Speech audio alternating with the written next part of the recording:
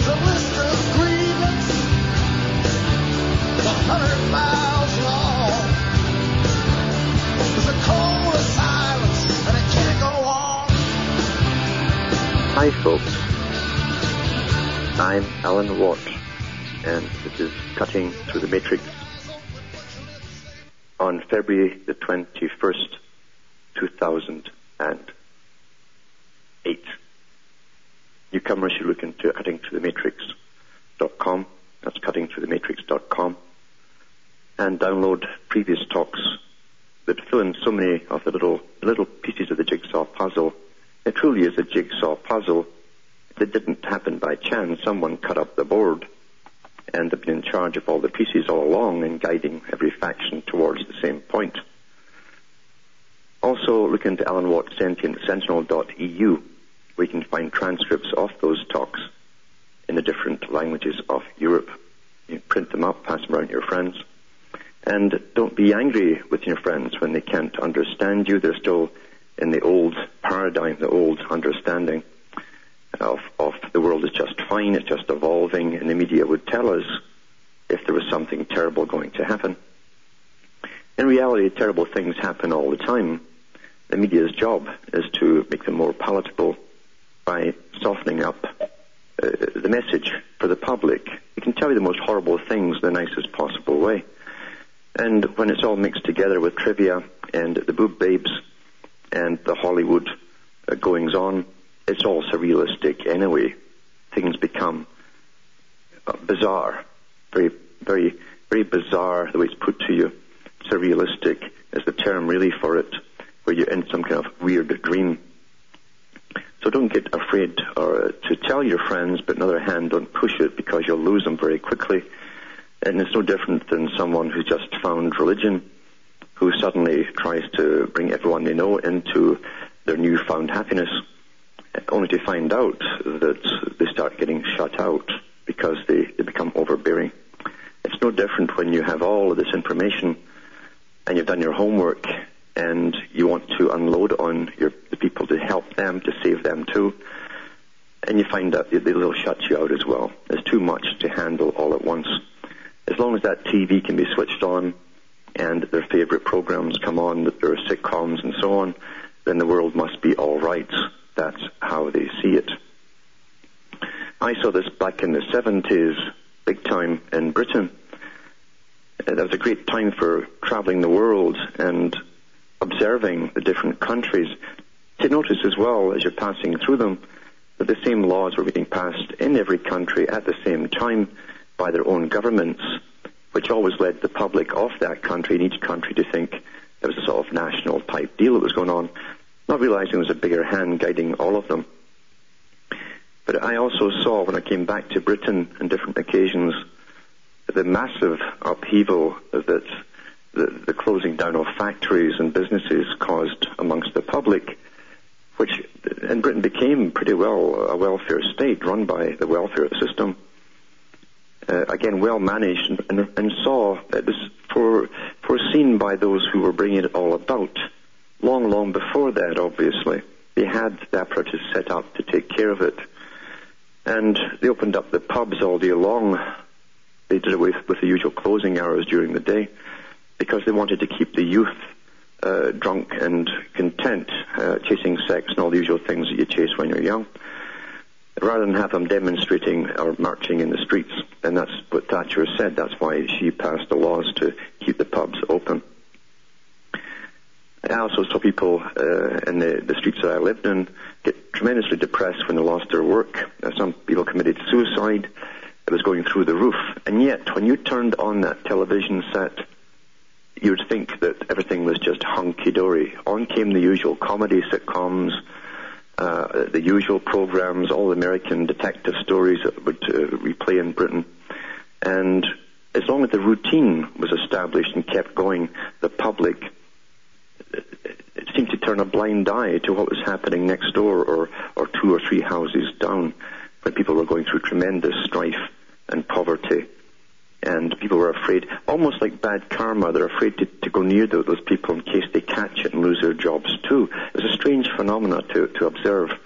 And yet we see the same thing happening in America as well, North America, and in fact across the world, is they bring us down into a new feudal system. The feudal system that Professor Carroll Quigley talked about in his book Tragedy and Hope.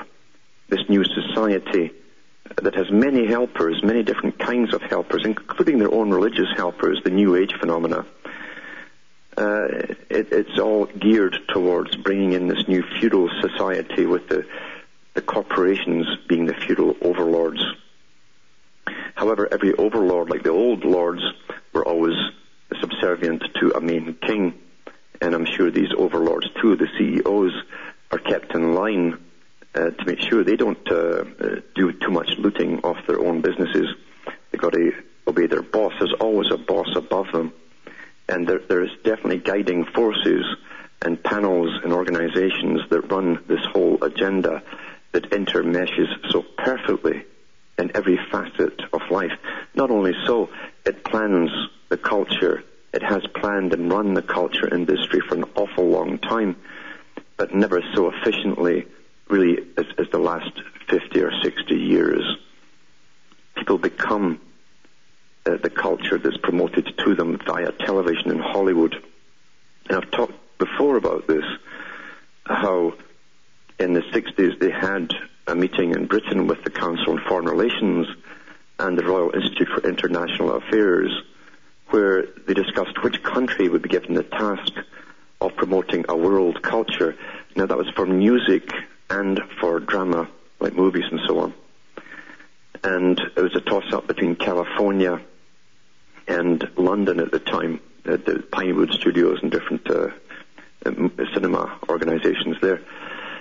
And it was decided that Hollywood would be given the task of promoting the culture, knowing the herd simply follow. Not a new discovery. Plato talked about it in the Republic. The people mimic what they see.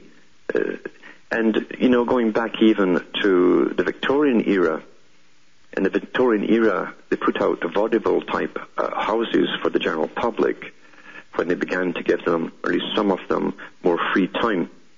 You didn't work the usual 16 hours per day. They cut it down to about 12. And to stop people getting into mischief, the working people, and discussing things and discussing problems and doing something about it, they gave them vaudeville shows and so on. Body acts, they call them, B-A-W-D-Y. And the whole thing was very similar. And they gave them music that would suit their class, in fact. Popular music, they called it at the time, the first time they termed it popular music. And people would come out of those theaters whistling or singing or humming the tunes, the very simple tunes that were given, tunes that had been reinforced by watching the drama enacted in the musical on stage, purposely made for particular classes and made very inexpensive. The same system was carried out across the entire Western world by the same ruling elite running it. We've always been so perfectly understood that it's rather terrifying at times to realize that we're scientifically run. It's all by science and behaviorism. Behavior modification is a simple, very simple part of it in this day and age, because the herd especially is more understood. And they call it the herd in the high institutions. We are the herd. Even medicine calls us the herd. When they talk about plagues and so on and outbreaks, they call it herd management. It shouldn't surprise us, really, when you think about it, because we're living in this new, beautiful system where scientific dictatorship is coming to the fore. This is an article, in fact, I'm going to read now on this particular topic, and it's from the Telegraph, and it's from the 14th of February 2008 by Roger Highfield, science editor. It says, crowds pick leaders to follow. People in crowds behave just like sheep, scientists claim, by blindly following one or two people who seem to know where they are going. Then it goes on to say, like ants, humans are easily led. Researchers at Leeds University believe their findings could have important applications, notably in the management of disasters. Now, that's just one sideline to it. The team, led by Professor Jens Cross, conducted a series of experiments in which volunteers were told to walk randomly around a large hall without talking to each other. A select few were then given more detailed instructions. Results published today show that it takes a minority of just 5% of what they called informed individuals to influence the direction of a crowd of a minimum of 200 people. The remaining herd, it says herd, of 95% follow without realizing it. There are strong parallels with animal grouping behavior, says Professor Krauss, who reports the work with John Dyer in the Animal Behavior Journal with colleagues at the universities of Oxford and Wales, Bangor. We've all been in situations where we get swept along by the crowd, but what's interesting about this research is that our participants ended up making a consensus decision despite the fact that they weren't allowed to talk or gesture to one another. In most cases, the participants didn't realize they were being led by others. And that's interesting in itself, isn't it? The work follows another study by Dr. Simon Reeder of Utrecht University that showed that most of us are happy to play Follow My Leader, even if we are trailing after someone who does not really know where they're going. Ain't that the truth? Even more striking, that study found that even when we are shown a faster route, we still prefer to stick with the old one and tell others to take the long road too. Again, that's what we find. When people are trying to be different, the herd will try and bring you in, even if they don't know where they're going. That discovery could have lethal implications when it comes to evacuating a building or a ship in an emergency, when people would likely stick to the familiar evacuation route, even if slower than an alternative. So there you go. You know, these studies are done all the time. This isn't really a new study. It's only another one being done along the similar lines, because we're the most studied species on the planet. I don't think there's any insect or animal studied so much as we have been for thousands and thousands of years. And that's why we have this tremendous interest in people. Tyrants especially have tremendous interest in people because they need to understand how the masses think, or don't think, in fact. They have to know how to manipulate the minds of all of their minions. And unfortunately, as I say, most people like to belong to the big group, and they like to belong to any group, actually, as long as they'll take them. And once in, they learn the customs, rituals, etc., when to speak, when not to speak. And everyone else will keep you in line if you try and do something different. That's the problem with the herd. Uniformity is the term. Everyone wants to be uniform. Now, I think we've got a call already coming in here, and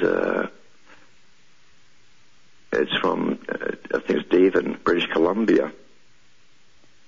Yeah, you there, Dave? Hi, Al. Hello. I called yesterday, and I was talking about the mercury and autism.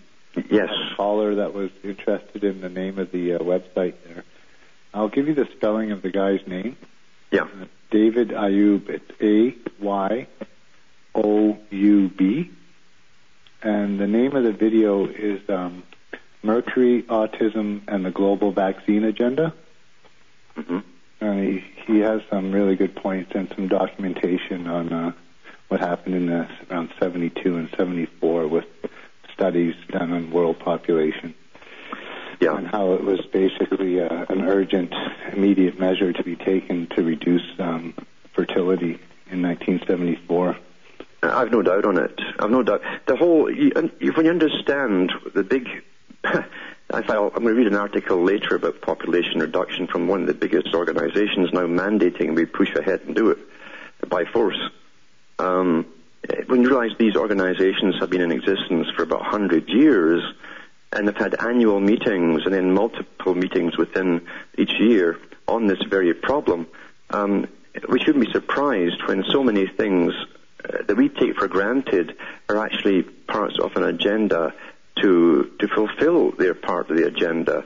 They don't get paid big money and work for 100 years in these big foundations to sit on their hands and make wish lists, they find ways to introduce their schemes into the public domain and to make them work. And you're quite right. It's the same with the cholesterol bogus nonsense. I mean, cholesterol is essential for healthy brain neurons. Most of your brain is composed of it. Right. And especially for men, you need it too for fertility.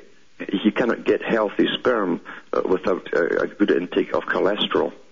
And they know this, and that's why they went the anti-cholesterol route, trying to bring out fancy diets and starve us from cholesterol. It's all to do with bringing down the population. Yeah. Yeah, it's pretty obvious. You can see it pretty clearly once you start to read the documents. And it's kind of disturbing, and it's you have to be pretty insane to start thinking along the lines like these guys do. So, you realize you're dealing with people who are religious in nature. They have their own religion, and they're zealots with their religion. And it's a sort of nature-type worship. It's also eugenics-type worship. They believe they are superior. They believe they are the ultimate creation, and that they have the right to control the rest of us. Right. I'll be back with more after the following messages. Thanks for calling. Thanks, Alan.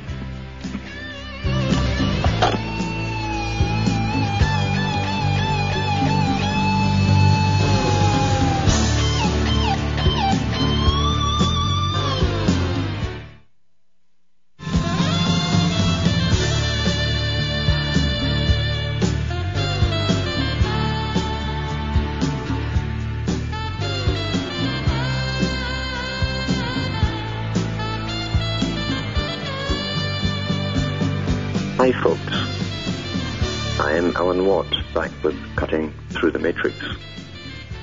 And what a matrix it is indeed, of deceptions and false routes and many corridors. We have Lee from Texas on the line. Are you there, Lee? Alan, hi, how are you? Not so bad. Excellent to talk to you again. Hey, I wanted to, I know you have other people, at least in my state. Hopefully at some point I can run into Andrea up in Dallas and a couple other people in that way, and we can sit there and talk. Yeah, I know we're supposed to live inside our own head. It gets lonely in there. I know. It does get incredibly lonely. And sorry. Yeah, it's like a miracle when you meet someone that's on the same wavelength and who's informed. Yeah. And who's in the same, probably staring at the same sky they're spraying, yes. and that whole thing. And something interesting, and as far as like the waking up thing, and also to Tim in North Carolina, I'm not trying to judge a book by its cover, but having lived there, I know he's probably hit to some of the country music. This is one of the results from reading your books is the fact that your head never stops. I mean, it'll wear you out. And one of the things I was sitting there listening, there's a song, I don't know if you're familiar with it or not, but like I said, it's for Tim. There's a John Anderson tune called Straight Tequila Night, and in there, since I know he's read your books, he'll get it. It talks about, playing on the jukebox. Her favorite song is K13, Yeah. And something else, like I said, I feed strays, and so I'm sitting there, like I said, my head's going 90 miles a minute, and I'm reaching down to pet this cat. And you talk about the Pope wearing, or not the Pope, sorry, the Pharaoh's wearing two hats. And I got thinking about like Dr. Zeus and the kid stories. The cat in the hat wore a red and white hat. That's right. That's right. And so did the pharaohs of ancient Egypt. And yeah, and so yeah, I mean, again, it's Lenin or whoever talking about, give us the kids and we'll just, or the goats or the sheep, whatever you want to call it, Yep. But it's astounding. And it just, again, I thank you again, but it's you just don't look at anything the same anymore. I mean, you can't. No, you can't. You realize that there's so much chronology out there, and it's pretty well. It's all through the system. It's all through your culture and even your popular books and so on. We're being conned all the time by people who have their own little language. Yeah.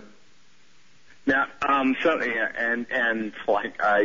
I don't listen in real time very often, just because I don't have the internet and the local radio stations. I tend to drive out of the range. But something else is just the whole, just the whole thing. I mean, you're just driving, and something I've heard you touch on. Sorry, I get excited. But I've heard you talk about Jung in the past, and we know that his father was a high Mason. Yeah. And I had done I was in the Masons up until just third-degree Blue Lodge, and my father had actually become like a worshipful master and everything. Now, he's a devout Christian, and he's finally starting to go, oh, wow, this stuff is just not adding up. And I'm like, well, wait till I show you about your own dogma, Pop. But, and they had these guys that came in when I was raised up, if you will, to the third degree, called the Sons of Hiram, that were these, reenactors or whatever, and I don't remember that much about the thing other than the fact that they, knock you in the head with a mallet and pull you back up, and they had, the guy that supposedly told on the Masons, was his name something Morgan? That's right, Morgan, he was killed, yeah. And yet they turn around and name a rum after him and market it, right? Of course, and of course it's dark rum for the dark forces, yeah. Yeah, I know. It's just, so if you don't run, if you run like that whole thing I've heard you tell Tim again, is that, in the land of the blind, the one-eyed man is king. Yep. And that sounds so warped, but it's like you want to find some other kings or other one-eyed folks like yourself just to go, okay, otherwise I'm on the verge of going mad just because I don't fit in what, they call society. Yeah. Mm-hmm. Yeah, what they call the norm. So that's right. Yeah. That being said, one other thing, I went back and listened to your Christmas blurb, and I used to play. I mean, just drums. It's not really a musician thing. I just beat things with sticks. But, it's the, just going back, and I didn't thank you at the time, but that story, well, first of all, the piece that you played for us was just astounding, and especially when you consider what they tried to do to your hand. Mm-hmm. And so, again, thank you for a wonderful gift. And on that also, I don't remember if you touched on it or somebody else that was talking about at the various premieres of the classical piece. I can't remember who the composer was, but Rites of Spring, didn't they riot? Yeah, there was riots. They were trying lots of different sounds back in those days to see what the effect on the audience, and disharmonics and so on that would make it's like pulling your nails down a blackboard. It puts the hair up the back of your neck, and they found that people were getting irritable and argumentative, and even some of them were getting violent. So they did a lot of experimentation, absolutely, with these big composers back then. Yeah. And yet nobody, like you tell somebody, well, again, like we've all said, you can't even get somebody to look up at the sky. How are you going to You can. Again, it's the herd instinct. You see, when you have no survival in a herd, there's always a few prime animals that are always on guard. They're the ones who watch everything. They watch out for the herd, and the herd can graze peaceably. When the herd literally have lost all their survival instincts, they're called domesticated, or a domestic herd. And that's how they term humans now, the domesticated herd. They cannot look out for themselves. They expect some of the higher ones to do it all for them. And that's what I was reading from one of Young's pieces last week. There was that very topic when he said, when you're not in charge of your own life, then someone else is. And that's so true, yeah. Now, something else, I don't know how much time you spent in the southern United States or not, but have you ever seen a southern turkey farm? No. We used to have them, and the deal is, and we had turkeys in our backyard. I forget how many we had. I think we had 8 or 10, at the most at any given time. But if you took, sorry, I'm sliding into my southern accent. If you built a high fence, these things would fly over and climb on the wood pile. They'd figure some way to soar over the thing. But if you left the thing right about their head height only, they really wouldn't look at it as an obstacle, and they just mull around the thing thinking they could walk around it and never get out. Yes. Oh, yeah. Yeah. That's how it was worked. I remember there was a guy called into a place in Europe because there was a wild boar farm that had been abandoned long ago, and in this area there were wild boars there with the tusks and everything. And they tried everything to catch them, the different ministries of agriculture, and they tried to catch them. They couldn't do it. So eventually one old guy came along with his truck, and he says, give me the money, and 2 weeks, 3 weeks, I'll do it for you. And he simply brought feed in. He parked about half a mile away to let them see him. He'd drop some there and go off. And he kept doing that, and every time they'd allow him to get closer and closer, and eventually he was dropping off the feed while he was driving in the piles to put the fence around them, and that took another week and a half to do, and they let him do it. Just gradualism, yeah. just a matter of being patient. Yep. Yeah. And in the and one last thing, and I've heard Andrea touch on it, and you've had a couple of callers, and I believe one of the guys, I try and make notes. One of the guys was a guy named, I think it was Boomer from Michigan, and he was the one talking about we've got to get off this racism thing. Yeah. And he's absolutely right. And I mean, and you had another guy call in, and I don't remember his name. I'm horrific with that stuff. But he was another one from Michigan. Was the leader of, I thought, like the Detroit Black Panthers. I will stand shoulder to shoulder beside any of these people, that want to be free. And just, absolutely. This is a combined effort. Everyone has to start realizing that we have bigger targets here, because we're all targeted. We're all in the cross sites here, the crosshairs, and we're all targeted. And when they're fighting each other, they'll never ever see the guys at the top pulling the strings. Yeah. And if I remember right on my history, my father was big into the Southern stuff. People will put Lincoln on their wall about what's a great emancipator, but he only freed people south of the May 6th line. That's right. Well, okay, thanks for calling. And we'll be back with more after these messages.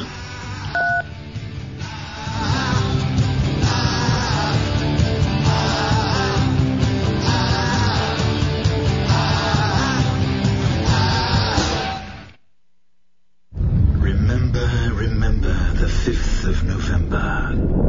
I'm Ron Paul, and you're listening to We the People Radio Network. There's a code of silence that we don't dare speak.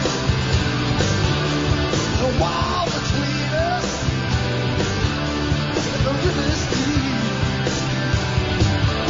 We keep pretending that there's nothing wrong. But there's a code of silence, and it can't go on. Hi, folks. Alan Watt back with Cutting Through the Matrix. And it's true enough, this code of silence, the silence between big boys at the top, with their wall between them and us, it can't go on. And of course they know this too. They've already talked about the continuity of government and how they'd scrap any democratic house from existing. They wouldn't need it during that time. And they've even talked about the possibility of not needing it at all. It just gets in the way of progress. They want to rapidly put their whole agenda through into this brave new world and bring us out at the other end under this scientific dictatorship where betters will plan our whole lives for us from cradle to grave. That's if they allow you to even get born. They might decide you've got inferior genes and they'll just put you down the chute or put you up the old chimney, which is what they do every day in most hospitals across the world. Now we've got Mo in Oregon there. Are you there? Hello? Hello, is Mo there from Oregon? Yes, this is Mo. Can you hear me good? Yeah, go ahead. Yes, thank you very much for taking my call, Mr. Allen. You know, I would like to talk about the first wave of world collapsing cities, that the collapse would be caused by a combination of falling ecosystem, human enhanced environmental catastrophe.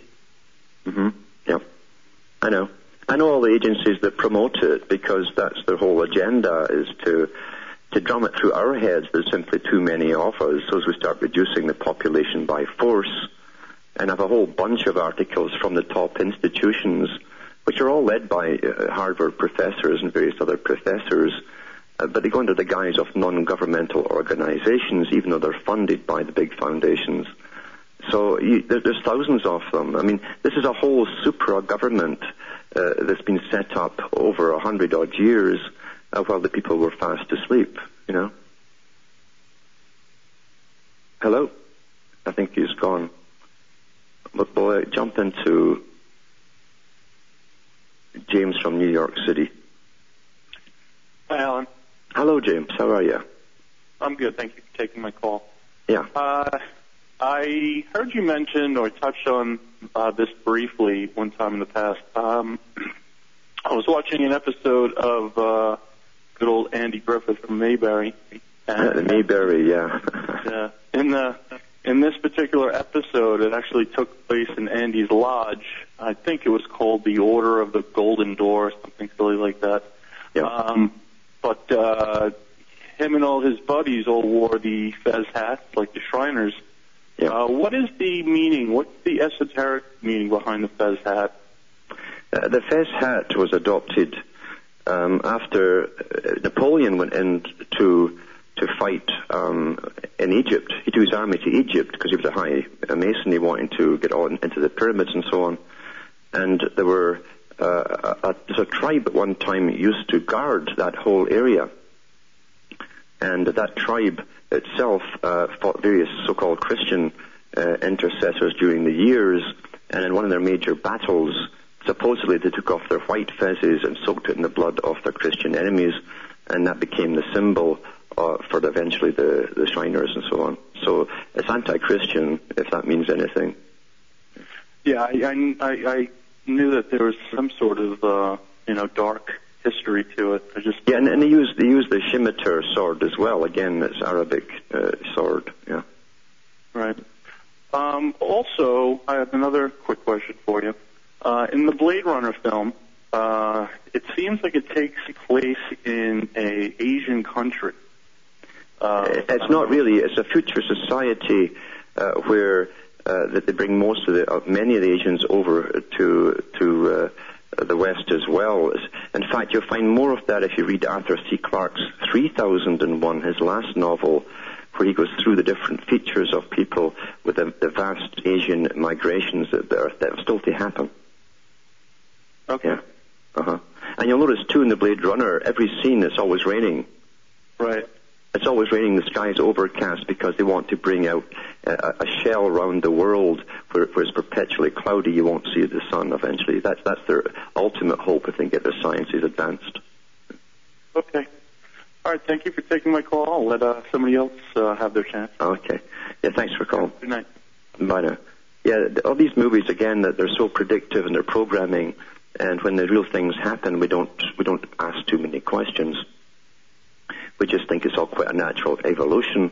Yet in ancient times, too, you find a lot of folklore attached to even Aramaic and Judaic sources. There's a lot more folklore than you'll find in any Bible.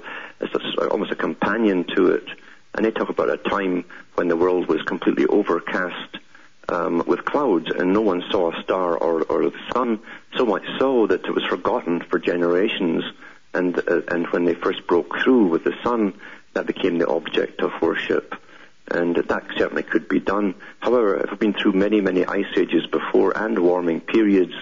During the warming period, you get more and more rain occurring naturally as the northern hemisphere warms up, and there's more evaporation from the seas, but it all eventually ends up in the poles and starts the whole process over with coming down as snow again and starts to freeze. That's how it goes round and round and round for millions and millions of years. So there's nothing new in this at all, and this used to be taught in junior schools, at least when I was at school, but I've taken it all from the books. But I'm going to go into just that little article I was reading there, and about the herd instinct and how they're easily managed, and just finish it off on page 2. It says here, these results parallel similar findings in ants and fish and show that very simple processes can underlie human behavior, commented Dr. Simon Reeder of Utrecht University, who reports the findings today in the journal Biology of Letters, or Biology Letters it's called. In experiment, 72 people, 40 women and 32 men, were asked to complete questionnaires in one room, then taken to another room where they were to complete an experiment. We led them one of two routes into the room while talking about other things, and later asked them to return to the starting room, said Dr. Reeder. All but one person took the route they had been led. What we were surprised by was how strong this effect was, even when the alternative route was much shorter, he said. They preferred the long route even when the experimenter had drawn attention to the alternative route, or when the experimenter took the long route solely to pick up a fallen poster, eliminating the possibility that participants thought the experimenter had a good but unknown reason to take the long route. By asking participants to collect the next guinea pig in the experiment, the scientists observed that each person in the chain copied the route of the participant before them, a simple tradition that meant the alternative route was never discovered.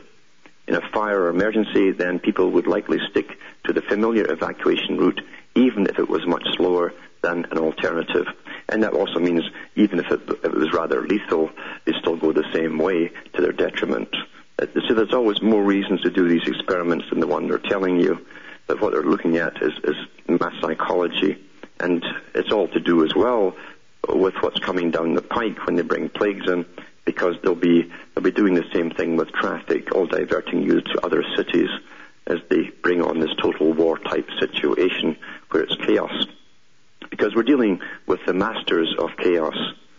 These characters must destroy all of the old to bring in the new. The new has been well documented. They know exactly where they're going with it all. And they basically are going to make it all happen through a war-type scenario. That's what the war is all about. It's a war-type scenario. I think I've got Mo from Oregon back on the line there because he was cut off. We'll see if he stays on here. Are you there, Mo? Can you hear me, sir? Yes, you're cut off. Yes. Okay, I was talking about that United States, Canada, Mexico, 103 cities will be collapsing by the 2012, and number of people affected initially is 171 million. And then if you go up to all the countries, continents, nations, and the world total would be 541 cities would be collapsing in the total whole the world, and then 1.5 billion would be affected, and then because of them they have to immigrate to some other location. So as a result of food shortage, food water, and those things that we talk at the first time, then the whole world will be going to the state of emergency and collapsing. Okay. Yeah. Okay. Your phone's pretty bad. There's a bad line there, so it's hard to make what you're saying, but I get the gist of it. I'll be back with more after these messages.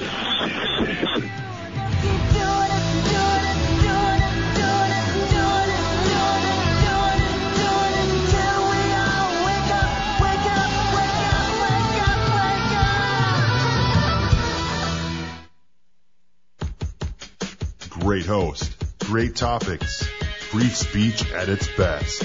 This is We the People Radio Network.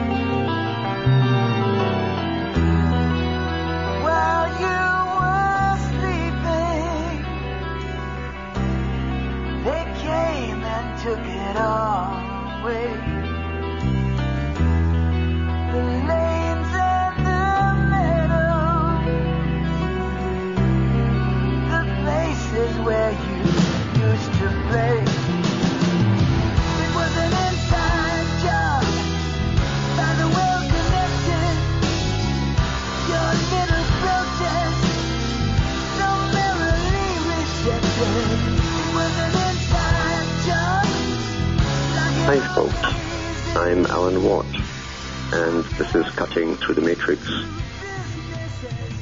And certainly there's been lots of inside jobs down through history. They're very necessary when you want to get agendas through, and the public are rather stubborn. They don't want to change. They say that change is good, according to the big advertisers. In Canada, they're even better. They say, just do it, participation, just do it. They don't tell you do what, they say, just do it. Change is good. And of course you might turn into a reptilian or something if you change. At least we can stand all the rain that's forecast much better than we do now. And speaking of rain and so on, there's a good site people should look into. It's called globalresearch.ca, 27th December 2004.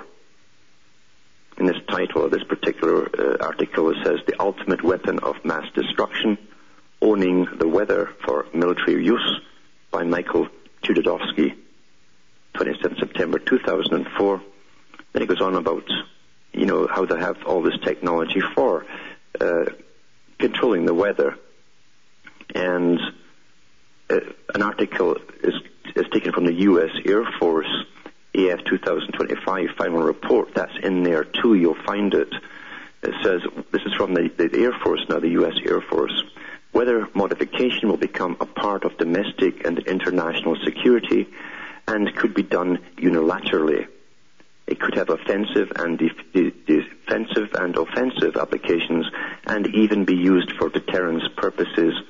The ability to generate precipitation, rain and snow, to fog and storms on Earth, or to modify space and weather, and the production of artificial weather, all are a part of an integrated set of technologies which can provide substantial increase in U.S. or degraded capability in an adversary to achieve global awareness, reach, and power. Global awareness, interesting term that they've used there. And as I say, that's in this particular article about weather warfare. Now remember, that was published as well in major newspapers when the U.S. Air Force said a few years ago they would shortly own, not control, but own the weather. That's a bit better than just controlling it. If you control it, you may have to rent it. But they'll actually own it. They might rent it out to others, mind you. And that's where that sort of stuff is going. And after that, I'm going into another one. And this is about Luxembourg. Luxembourg has just followed a few other countries along the roads to euthanasia. It says, Luxembourg says yes to euthanasia. This article can be found in the Daily Mail. Where's the date on it, though? The date. February the 20th, 2008. Luxembourg says yes to euthanasia. Luxembourg has become the third European country to legislate and legalize euthanasia. The country's parliament passed a law yesterday to allow mercy killing and assisted suicide by 30 votes to 26. The legislation is expected to come into force in the summer. Ouch. Luxembourg has chosen to embrace controversial euthanasia clinics where the elderly can choose to end their lives. Now remember, that was all shown in the movie Soylent Green, where I think it was the actor Meredith goes into a clinic to be euthanized. And, well, here they got it. They wrote about all that time ago. And I think the name of that book initially that the movie was based on was Make Room, Make Room. It was actually a predictive programming to get us used to the idea of what was coming. So Luxembourg has chosen to embrace it and they put up clinics where the elderly can choose to end their lives. And you'll find a lot of people will be choosing for them. Jean Hus, a Green Party MP, or what else, Green, eh? And co-sponsor of the bill, said a series of checks and balances would be built into the law. Euthanasia would be allowed only for the terminally ill. Now that's a term that any lawyer can get round, terminally ill. See, living means that you're terminally ill. You're going to die as soon as you're born. You're going to die one day. Patients will have had repeatedly asked to die on documented and witnessed occasions.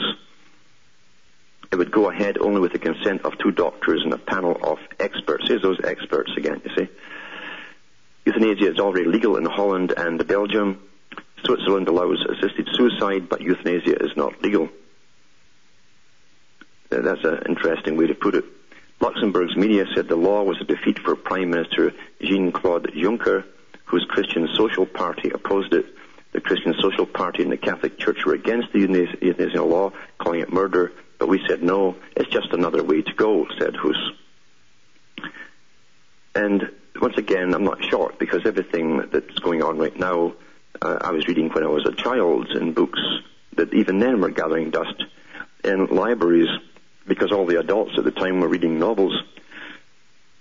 So here we are on the road to euthanasia, getting people to die voluntarily.